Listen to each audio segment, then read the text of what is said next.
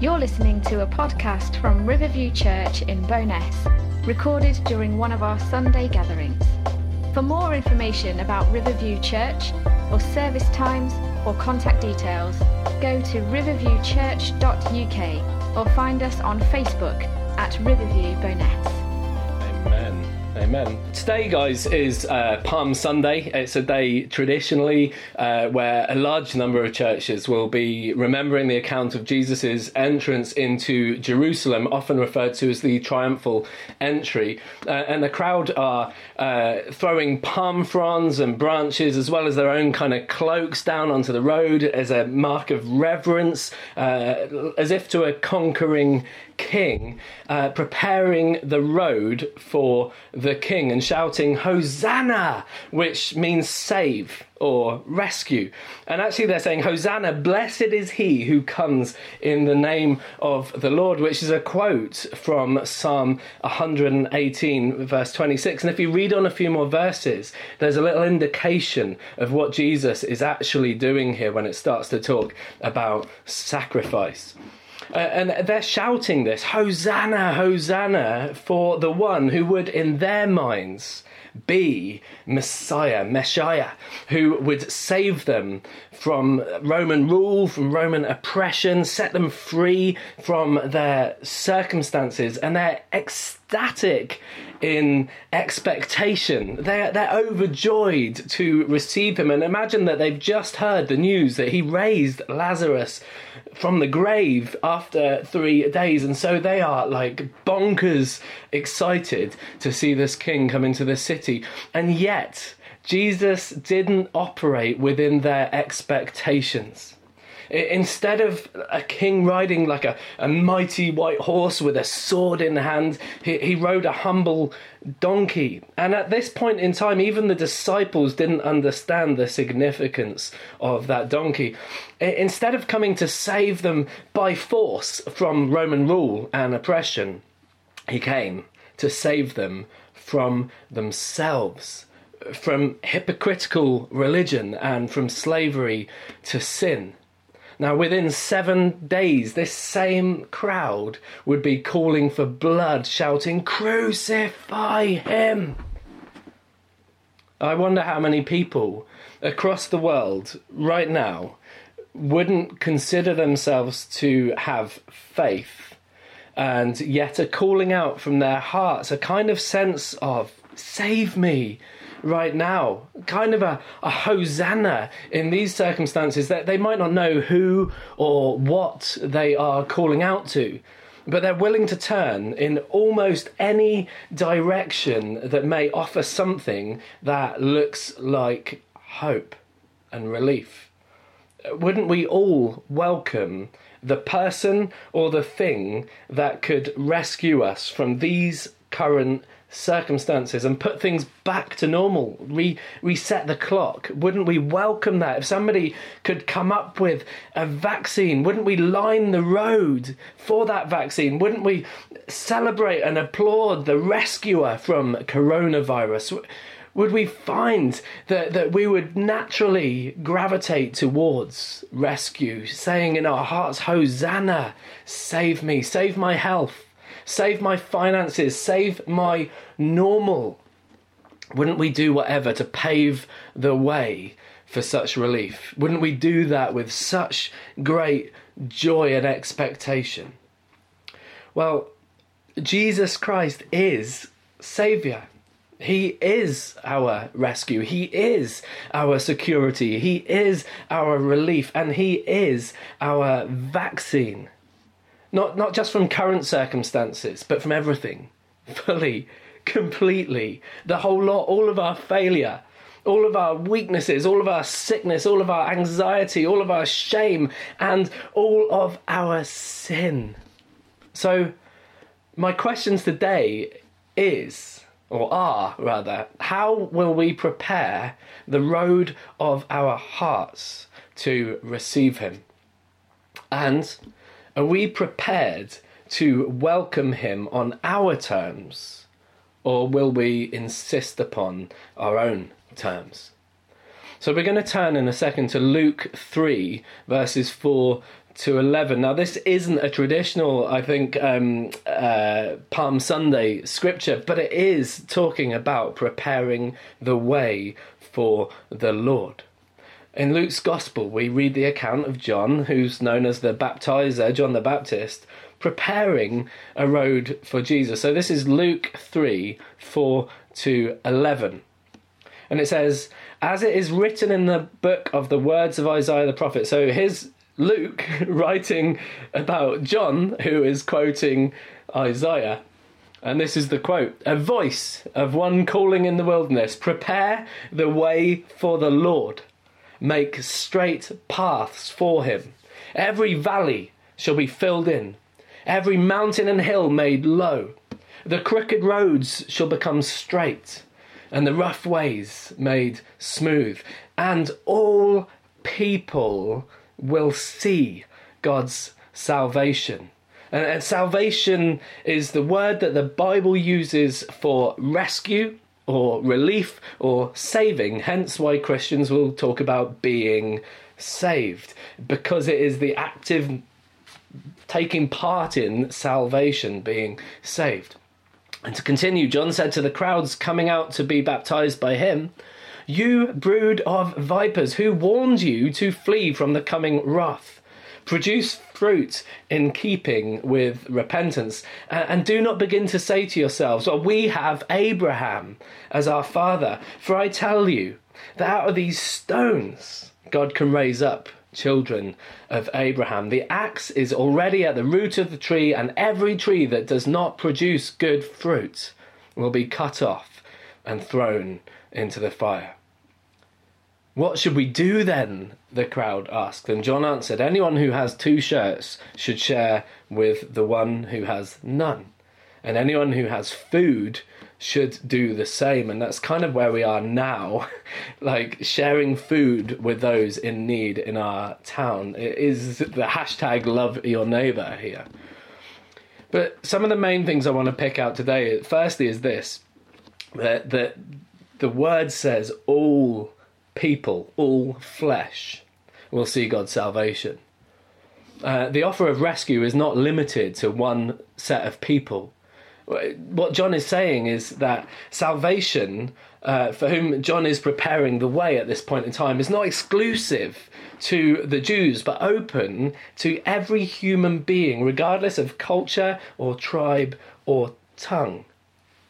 And you might be thinking, if you know a bit about the Bible, about biblical history, you might be thinking, what about the covenant?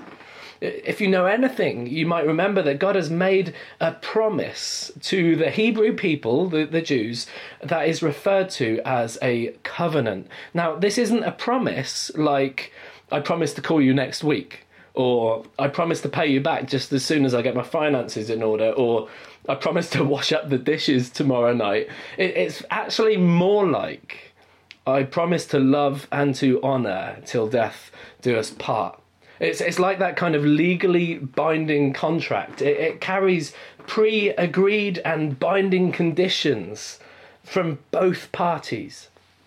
But now, John seems to be suggesting to the Jewish crowds in front of him that trusting their ancestry, trusting their religious observance is not enough. How so? Surely God never breaks his promises. Well, he doesn't. He hasn't. But the covenant has been broken. In fact, it's been broken time and time and time again, repeatedly by these chosen people, by one half of the parties binding that covenant. It's actually is similar to being in a marriage relationship, which is a covenant relationship, where you commit multiple affairs. And if that were to happen, isn't it then up to your spouse to decide whether they honour their side of the covenant or not? Because, to be honest, on your side of the covenant, at that point, if you've had multiple affairs, has already been eroded and crumbled and ridiculed. And yet the amazing thing about God is that he has already demonstrated great patience and kindness. And even now, he continues to do so. Even as he's forming a new covenant, he's not abolishing the first. He's choosing to honour it. Firstly, in that Jesus appears as a Hebrew, as a Jew, to Jews. And he doesn't throw away the first, he completes it. To achieve everything that they should have done, he completed their half of the covenant on their behalf. So Jesus fulfills the terms of responsibility from the first covenant on their behalf and on our behalf. So, this rescue is on the table for both you and I, regardless of our heritage, our ancestry, our upbringing, our social demographics. And whether you're watching this live now or whether you're one of the people that will watch this later on, I want you to know that this rescue is on the table. It is an offer that is there for you, regardless of who you are. The salvation through the Lord Jesus Christ is available to you, whether you're a Jew or a Buddhist or a Muslim or an atheist or whatever. Whether you're self-reliant or dependent, bold or timid, strong or weak. Whether you're a kind person or you're filled with murderous rage. Whether you're young or old, male, female, gay, straight, black, white. It doesn't matter. God so loved the world that he sent his son. Do you see that? The world. All flesh. Now, listen carefully. Am I saying that everybody will be saved, regardless of who they are, regardless of how they live, regardless of what they do? Emphatically, no. Because that would be the same as welcoming him on our terms.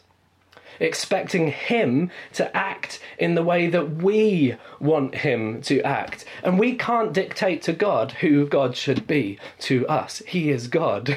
He's the one who tells us how we should be as humans. It just doesn't work that way.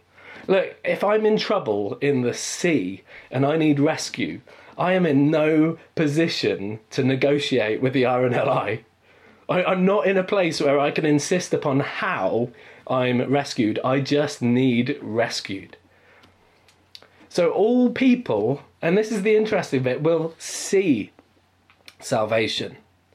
And we sang it last week. One day, every tongue will confess that he is Lord. And one day, every knee will bow before him.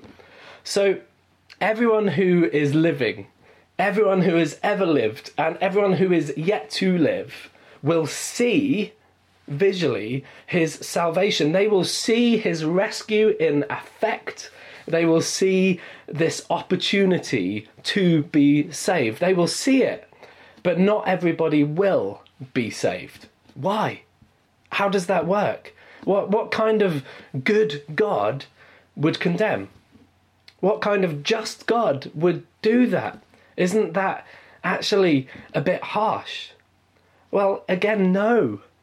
He's not acting harshly here because rescue can be refused by the rescuee.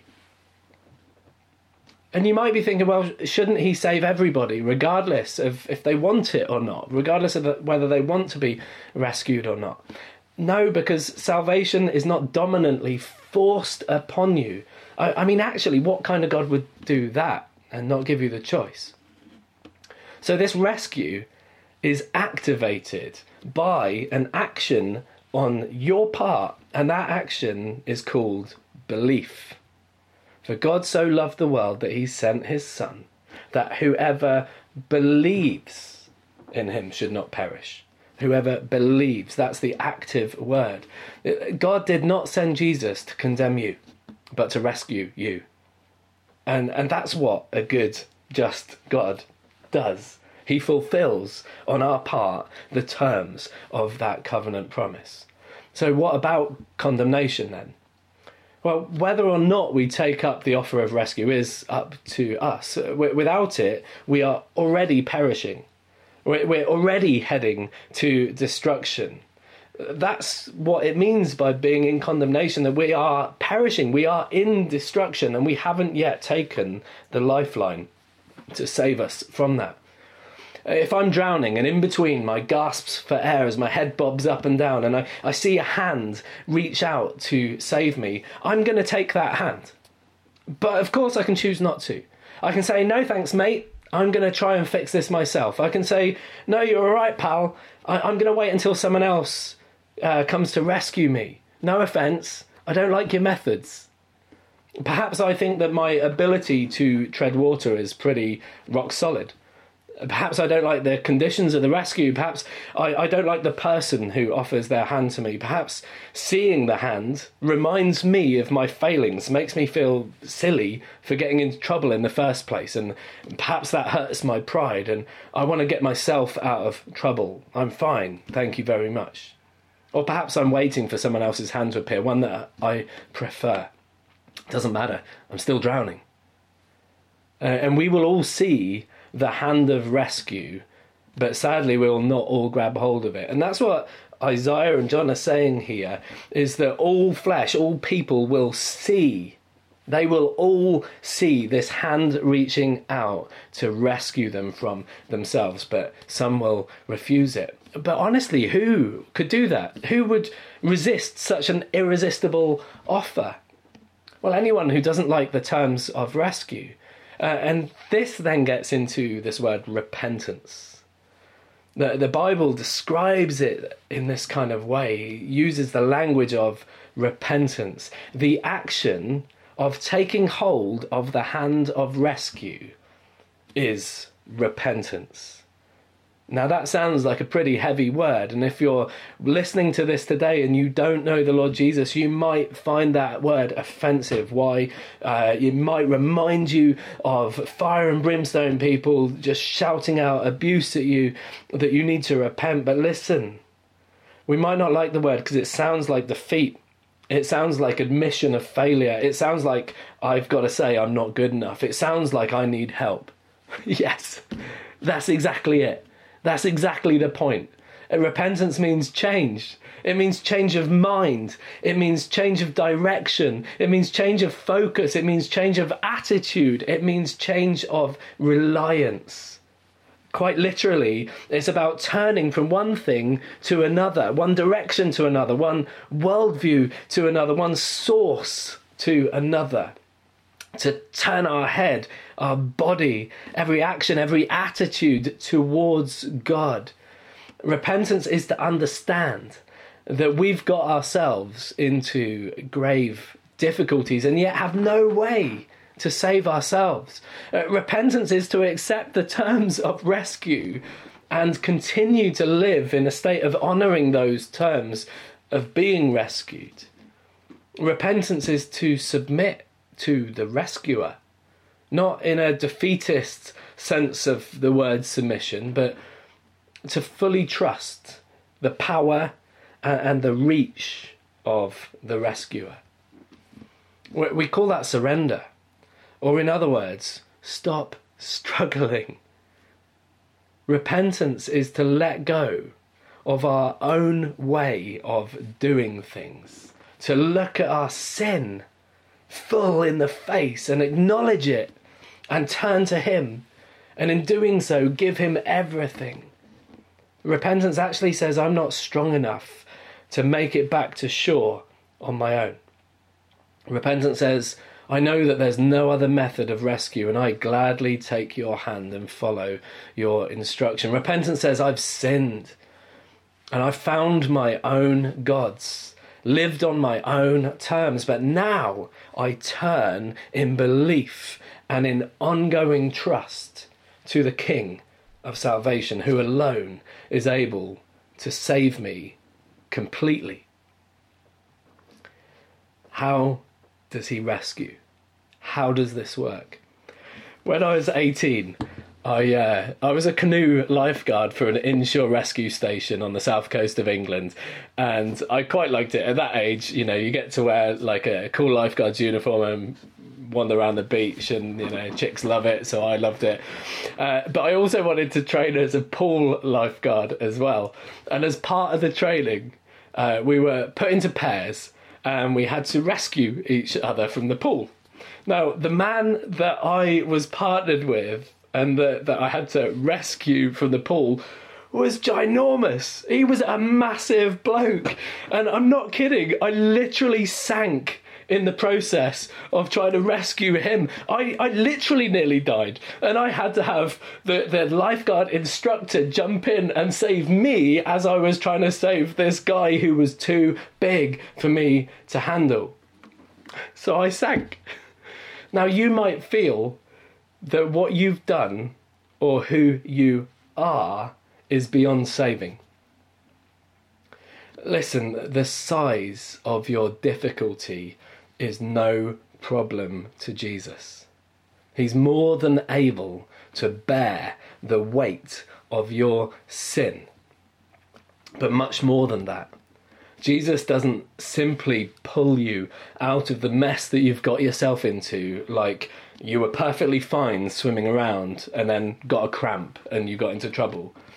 Actually, what Jesus does is rewrite your entire story. And to continue to use the swimming analogy, he swims on your behalf.